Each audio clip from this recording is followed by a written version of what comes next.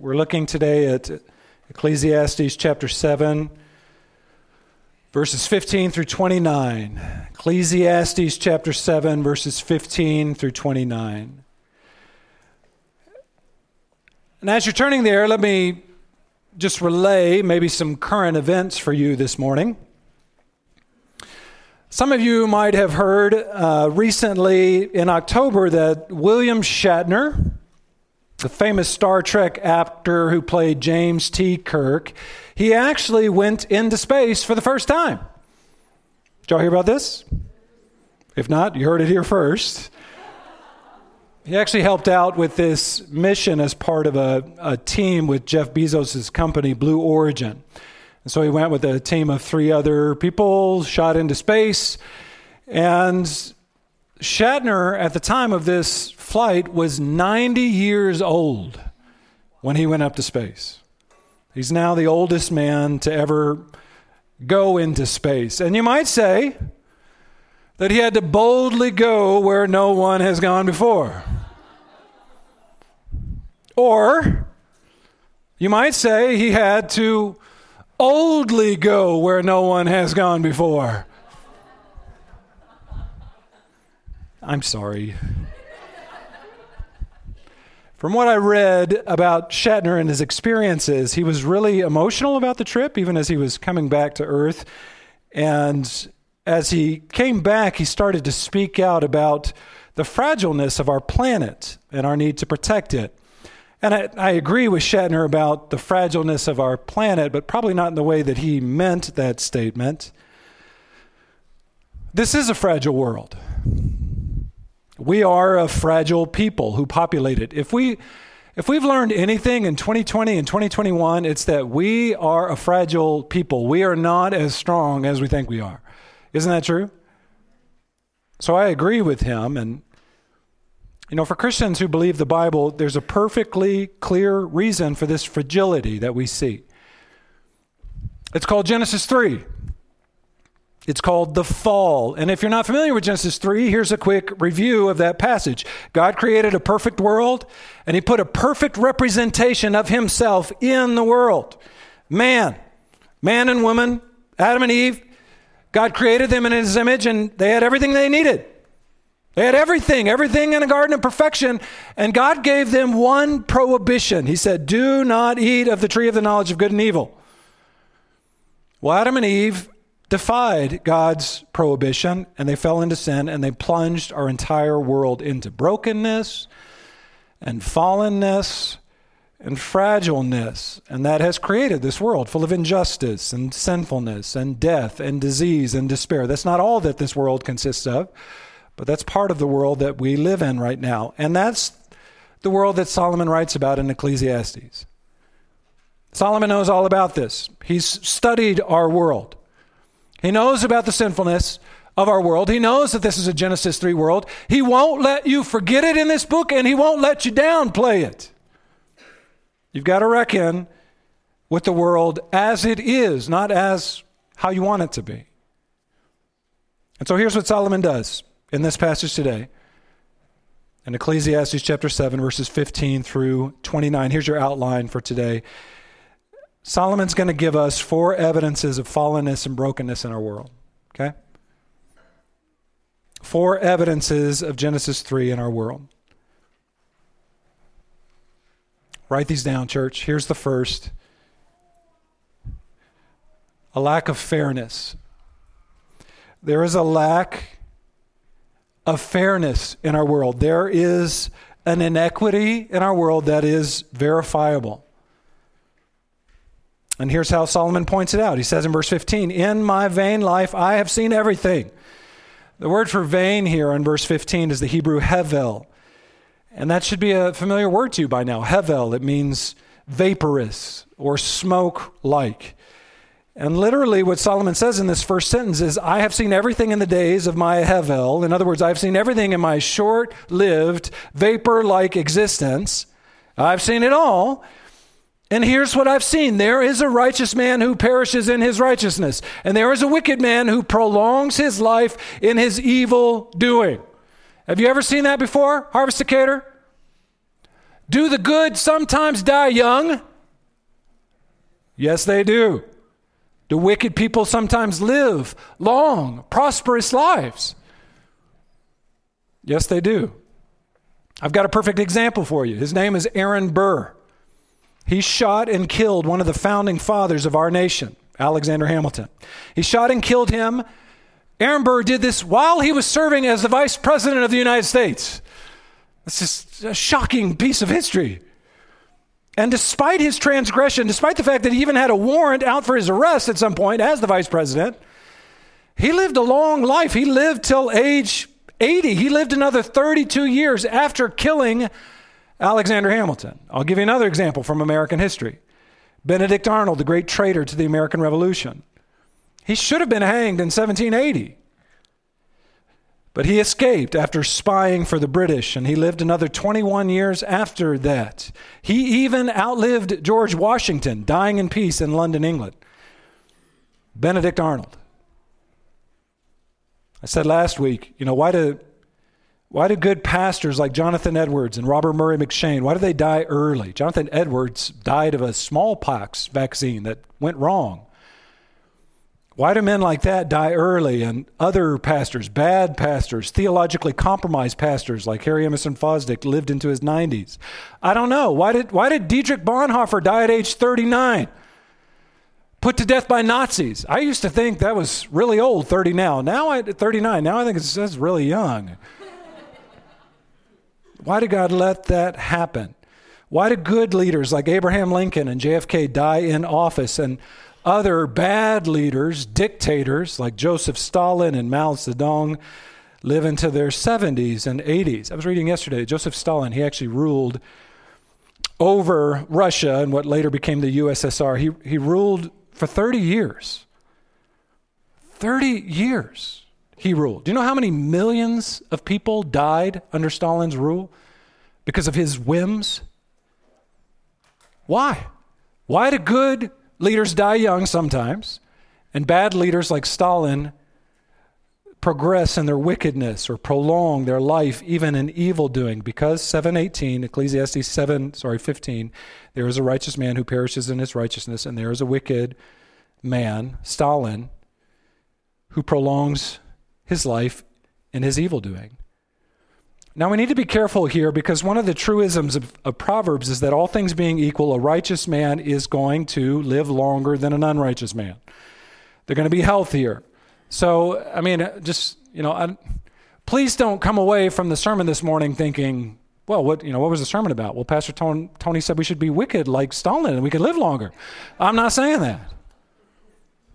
In fact, Proverbs would say as a truism that the opposite is true. You're going to live longer if you're not wicked. Proverbs 10:27 says this. You can read this on the screen. The fear of the Lord prolongs life, but the years of the wicked will be short. That's a generalization, all right? That's a truism. Proverbs 16:31 says this, gray hair is a crown of glory. Can I get an amen? Gray hair is a crown of glory. It is gain in a righteous life. In other words, if you live a righteous life, you're going to live longer, all things being equal, as a truism. But that doesn't always follow through. And Solomon wrote those Proverbs as a young man. Now as an older man, he's saying yes, those are truisms, but there are these things called anomalies in our world. I've studied it out and I found it. Sometimes the good do die young. Sometimes the wicked do prosper. Life isn't ruled by karma. There's an indeterminacy in this, and we can't get to the bottom of it, even those of us who have great wisdom like Solomon. And it's evidence, here's what I'm getting at. It's evidence of a Genesis 3 world, a fallen world that we live in. The great biblical example of this, even in the Old Testament, is Naboth and King Ahab. If you remember, King Ahab, he wanted Naboth's vineyard, and Naboth wouldn't give it to him because it was part of his family's inheritance.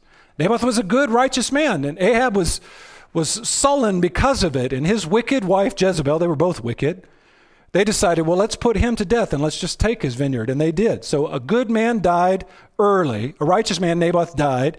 And Jezebel and Ahab went on to reign for many more years after that. Sometimes this happens. And it doesn't just play out in matters of life and death. Sometimes the bad guy gets the job promotion, right? I mean, you don't have to amen that. We all know that's true. Sometimes the good guy gets passed over for the promotion. That happens in our world. Johnny Christian doesn't always score the touchdown. And pagan Paul doesn't always fumble the football. I wish it was that way. You know, the older I get, I root for football players who are Christians. I used to root for the Denver Broncos. I still do, but I care more about those players who have a vibrant Christian testimony. People like Carson Wentz. Carson Wentz lost last week to Tom Brady. You know, it's not always the Christians that win. Sometimes they lose. Tom Brady has 7 Super Bowls. Does he need more wins? Come on now, quit. It's a Genesis 3 world out there, and life isn't always fair, even for Christians. Here's some more evidence of Genesis 3 in our world. Write this down as number 2. There is a propensity towards sin, right? There's a propensity towards sin in our own hearts. Isn't there now? Solomon says in verse 16, "Be not overly righteous, and do not make yourself too wise. Why should you destroy yourself? Be not overly wicked, neither be a fool. Why should you die before your time? It is good that you should take hold of this, and from that withhold not your hand. For the one who fears God shall come out from both of them." Now this is a tricky passage, and we need to be careful how we interpret this. Otherwise, we might end up in a place of lukewarmness. And just so you know, Jesus hates lukewarmness.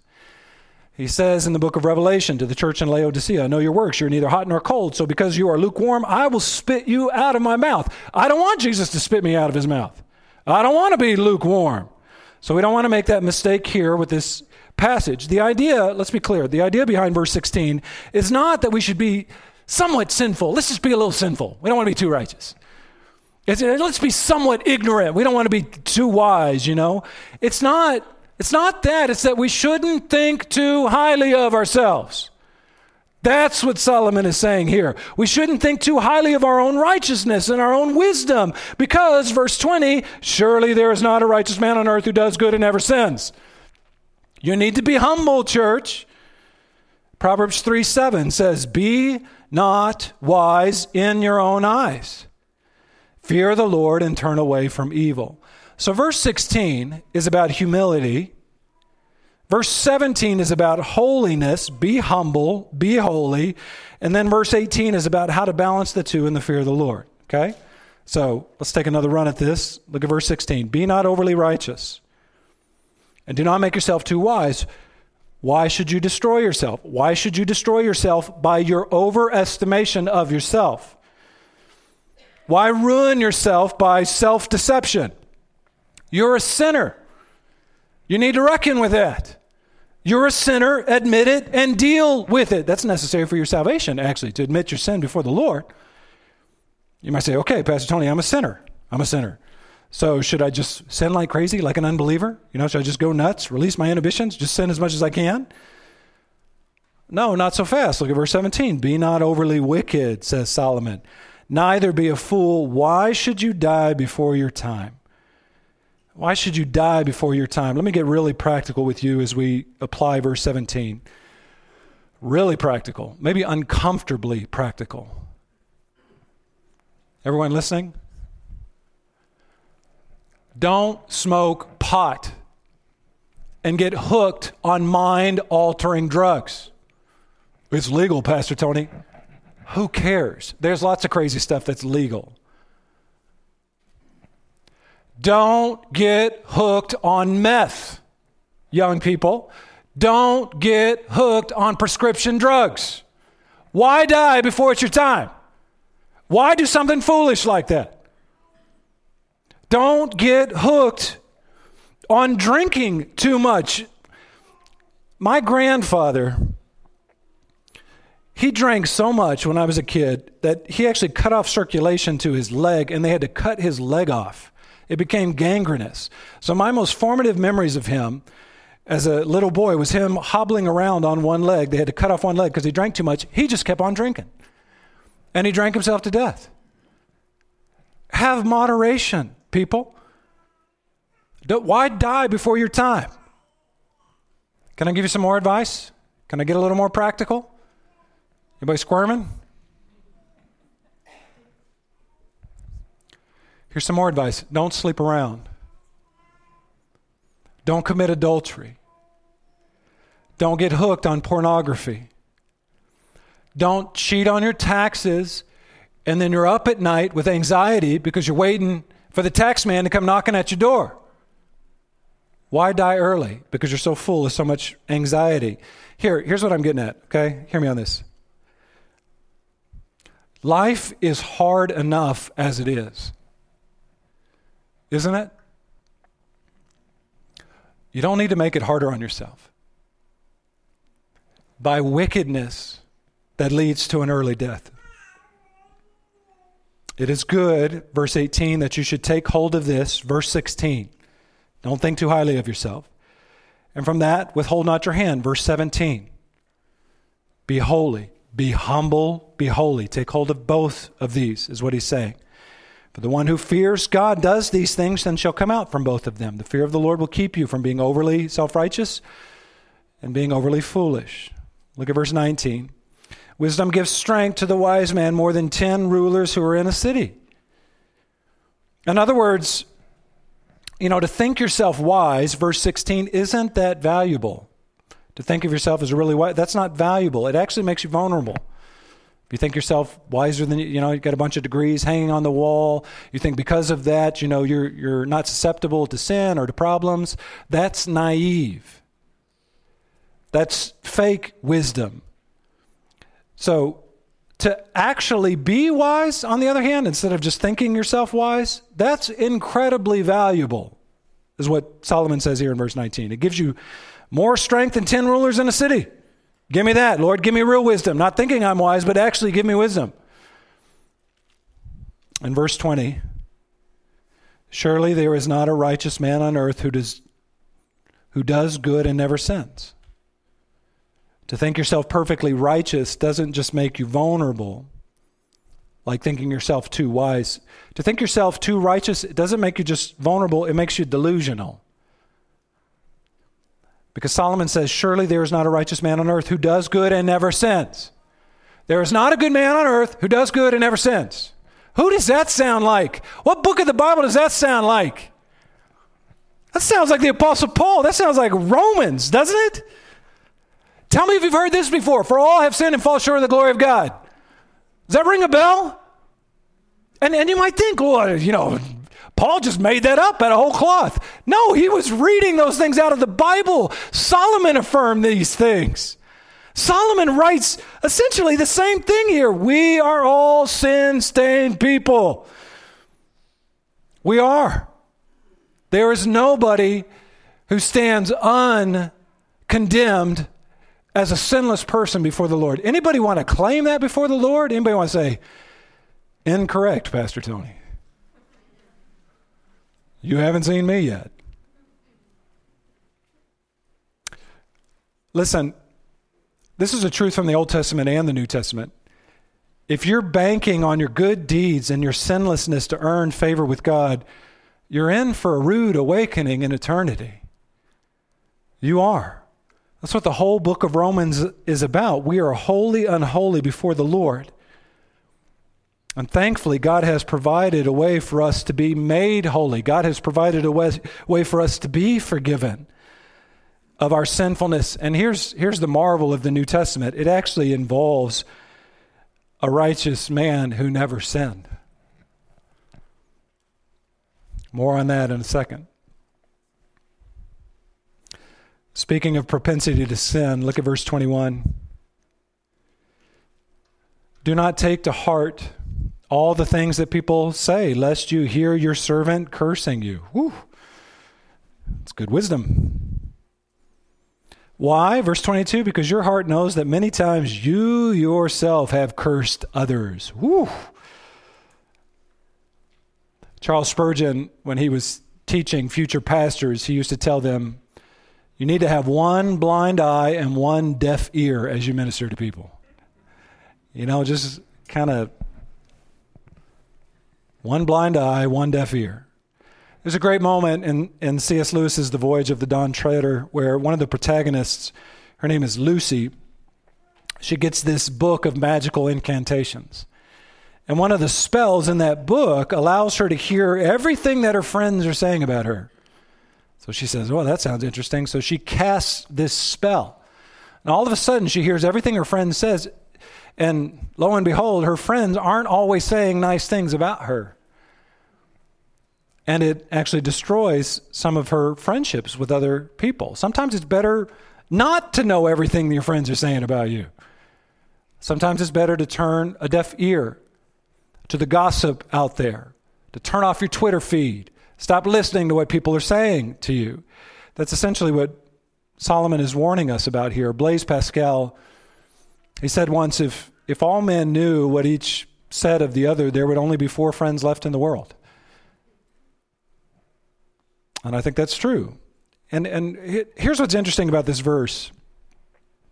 Here's Solomon. He was just talking about the universality of human sinfulness. And this feels like kind of a non sequitur. All of a sudden he's talking about not listening to your servant cursing you. And you're like, what? How does that connect before? Here's the idea that Solomon's getting at. He's trying to show you how sneaky your own propensity to sin is.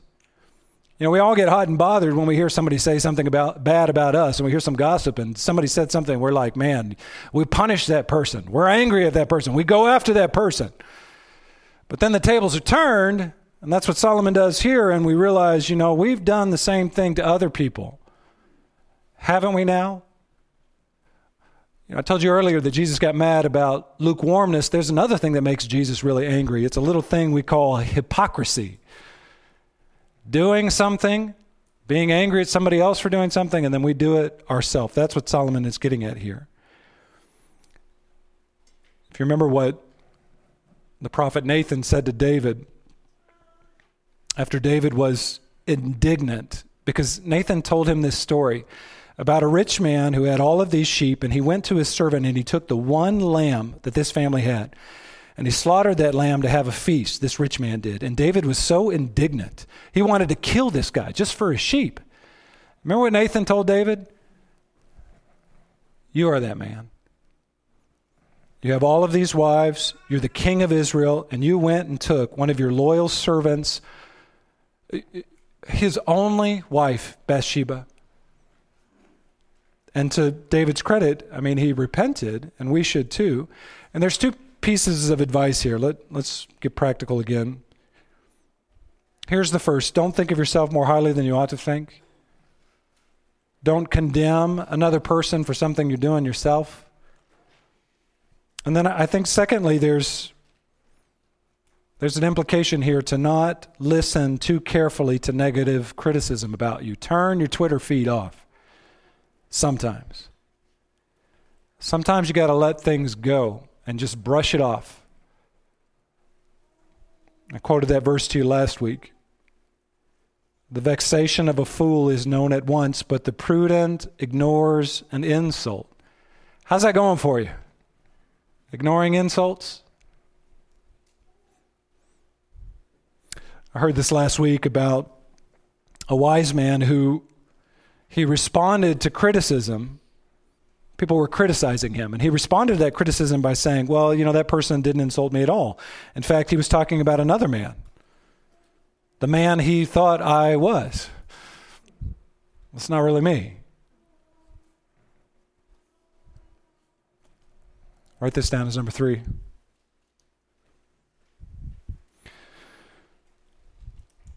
Here's another third piece of evidence for a Genesis 3 world. Brace yourself for this. Sexual temptation. Sexual temptation. Solomon says in verse 23, all this I have tested by wisdom. I said, I will be wise, but it was far from me. Okay, you might say, well, where are you going with this, Solomon? What's this all about? Keep reading. Verse 24, that which has been is far off and deep, very deep. Who can find it? That's true. Wisdom is hard to find, and the deep things of God are beyond finding out. But still, you might ask, okay, where are we going with this, Solomon? What are you talking about? Keep reading. Verse 25, I turned my heart to know and to search out and to seek wisdom and the scheme of things and to know the wickedness of folly and the foolishness that is madness. I tried to understand everything, says Solomon. I tried to understand even the depths of human folly. Why are humans the way that they are? Why do they do dumb stuff sometimes? I tried to sniff this out, and I found that there is a foolishness that is a kind of madness that is part of humanity. That's what he's saying here. And again, you might say, okay, Solomon, but where are we going with this? Is this just you philosophizing about human folly? Why are you telling us this? Keep reading. Look at verse 26. And I find something more bitter than death. Okay, this is where he's going. What is it? The woman whose heart is snares and nets, and whose hands are fetters, he who pleases God escapes her, but the sinner is taken by her. Okay, so now we know what Solomon is getting at. He's warning us about the dangers of sexual sin, because there is a kind of madness to it.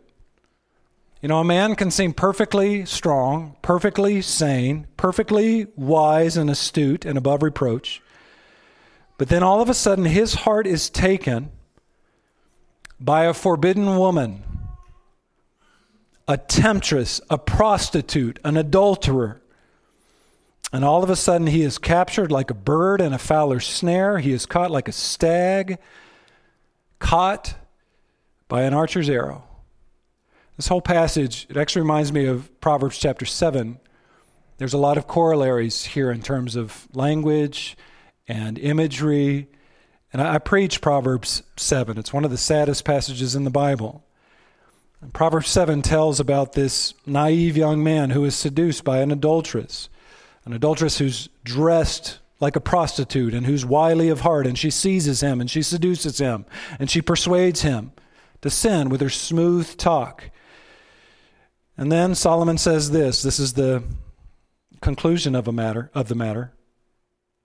All at once he follows her, the adulteress. As an ox goes to slaughter, or as a stag is caught fast, till an arrow pierces his liver, as a bird rushes into a snare, he does not know that it will cost him his life. One of the saddest passages in the Bible. A man duped into sin. Can I go back to something I said earlier? Harvesticator. If you are a married man listening in this room, do not commit adultery on your spouse. Don't sin against her. Don't bring that pain upon your family. I've seen it. And it's not pretty. Don't get hooked on porn, men. Life is hard enough as it is. It's hard enough as it is. Don't make it worse. Don't destroy your life by chasing a forbidden woman. And can I say this to the ladies of Harvesticator as well, married women out there? Don't be foolish. Don't chase adultery. Don't read 50 Shades of Grey. If you have that book on your shelf, go home this afternoon and burn it. It's trash. I've seen adultery wreck marriages. I've seen adultery wreck families and wreck kids. I've seen adultery wreck churches. Life's hard enough as it is. There's no reason to bring more pain on yourself. And let me say this too. I talk to married men and women. If you're single, if you're a single man, if you're a single woman, be faithful to the Lord and be faithful to your future spouse. Don't sleep around. Don't treat dating like, you're going on a wine tasting tour, just sampling everything. That's not wise. At the end of Proverbs 7, Solomon says this. You can read this on the screen. He says, "And now, O sons, listen to me and be attentive to the words of my mouth. Let not your heart turn aside to her ways. Do not stray into her paths, for many a victim she has laid low. And all her slain are a mighty throng. Her house is the way to Sheol, going down to the chambers of death." Don't waste your youthly vigor on adultery and sin. Find a spouse, get married. That's what he advises. And that's kind of rich coming from Solomon. It really is. He said that as a young man in Proverbs.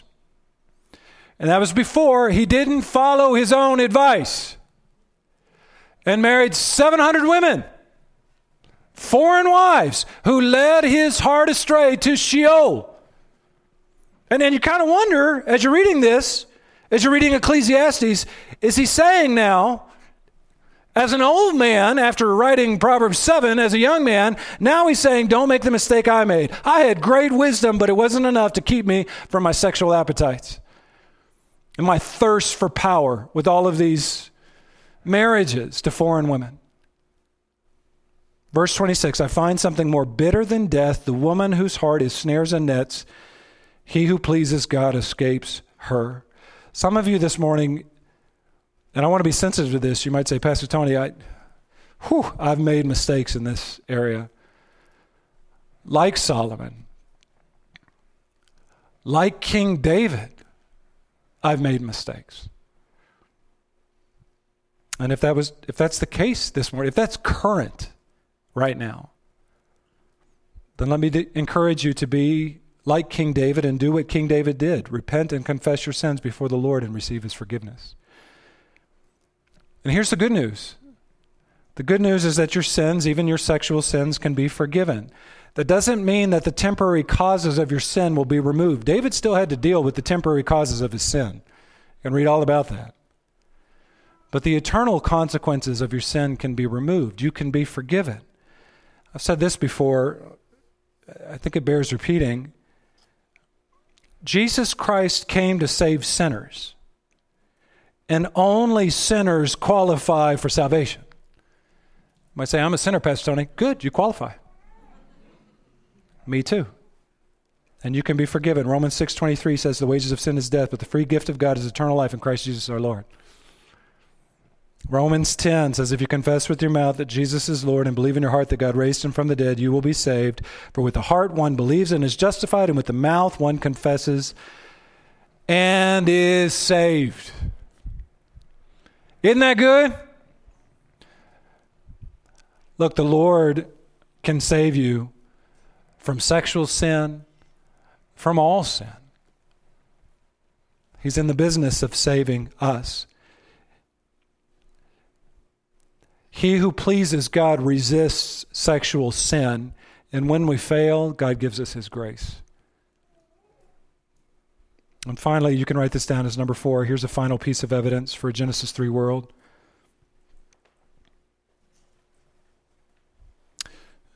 One more thing. It's a little old thing we like to call total depravity. Some of you might say, it's baby dedication day, Pastor Tony. How dare you? Total depravity, really? Well, brace yourself. This passage is about to get really bleak. But you need to know, and your kids need to know this too, by the way. Solomon says in verse 27, "Behold, this is what I found," says the preacher, while adding one thing to another to find the scheme of things. Solomon's still searching. He's still searching, still trying to figure out the scheme of things, how this life all comes together, which my soul has sought repeatedly, but I have not found. Verse 28. "But I did find one thing, one man among 1,000 I found who was good.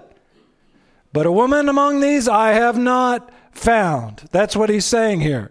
Now listen, before you get angry about that statement, I just want you to know that says more about Solomon than it does say about women. Maybe if he didn't marry 700 women who were foreign and have 300 concubines, he could find 1 in 1,000 women that was good. But he didn't do that. He didn't live his life that way. And there's a bigger principle at work here. He's not just being cynical about women. Solomon is not just a misogynist, he's a misanthrope. He doesn't think anybody's good. He only found 1 of 1,000 men who were good. He's saying that of the men and women he knew, the men were 0.1% more likely to be good than the women he knew. And even that is modified in the last verse. Because look what he says in verse 29. See, this alone I found. God made man upright. You hear the echo to Genesis?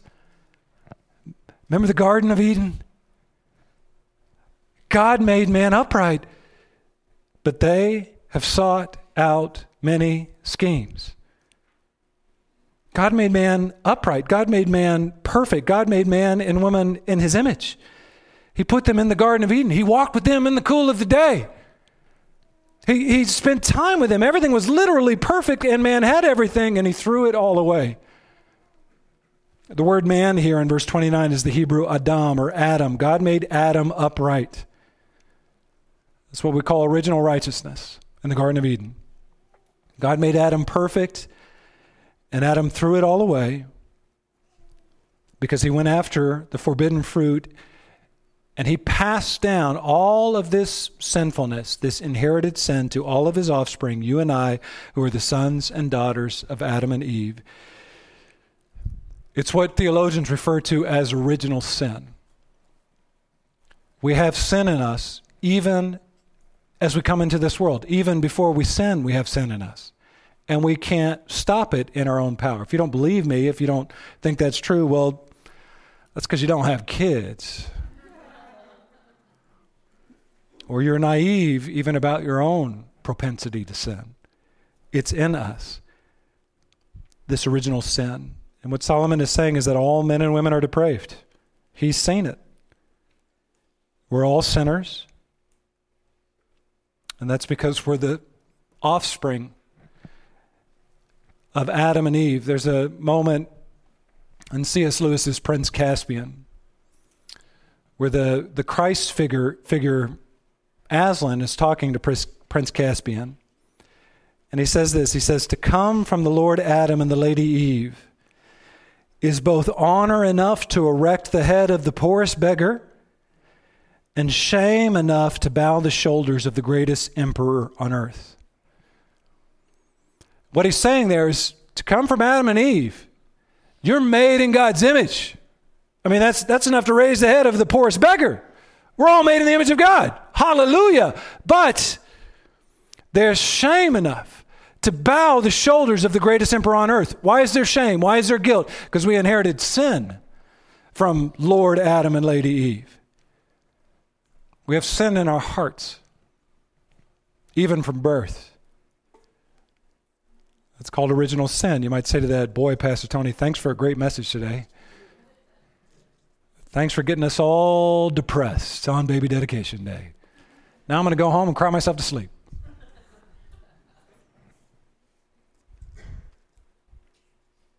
Is there any hope for us, Pastor Tony? Sinners like us? Is there any hope for us? Listen, I've been preaching the same message for 14 years, so I'm going to hammer this nail again.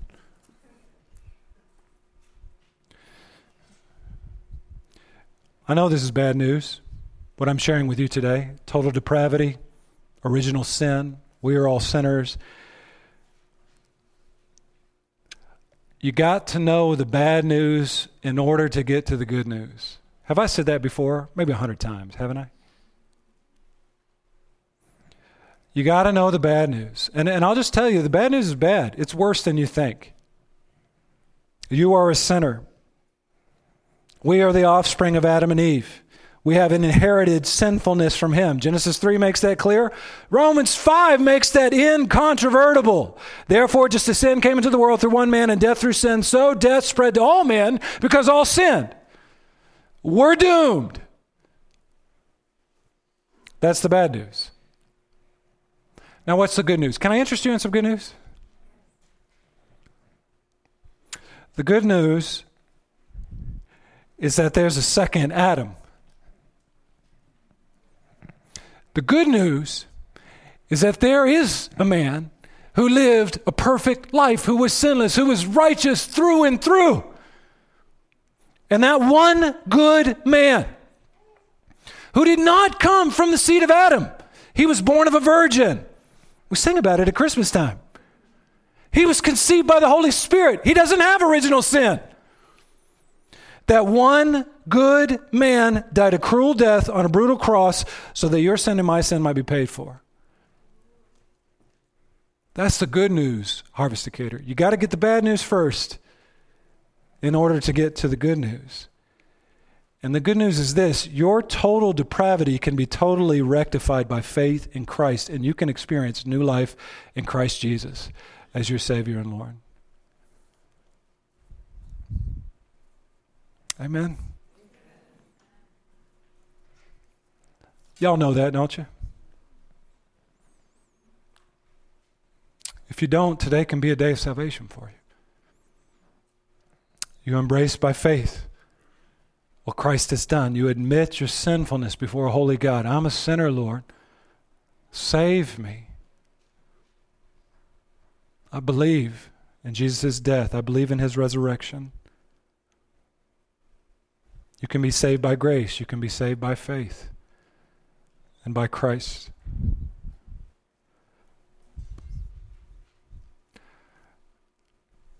I'll close with this. Worship team, y'all go ahead and come up. Be ready for the final song.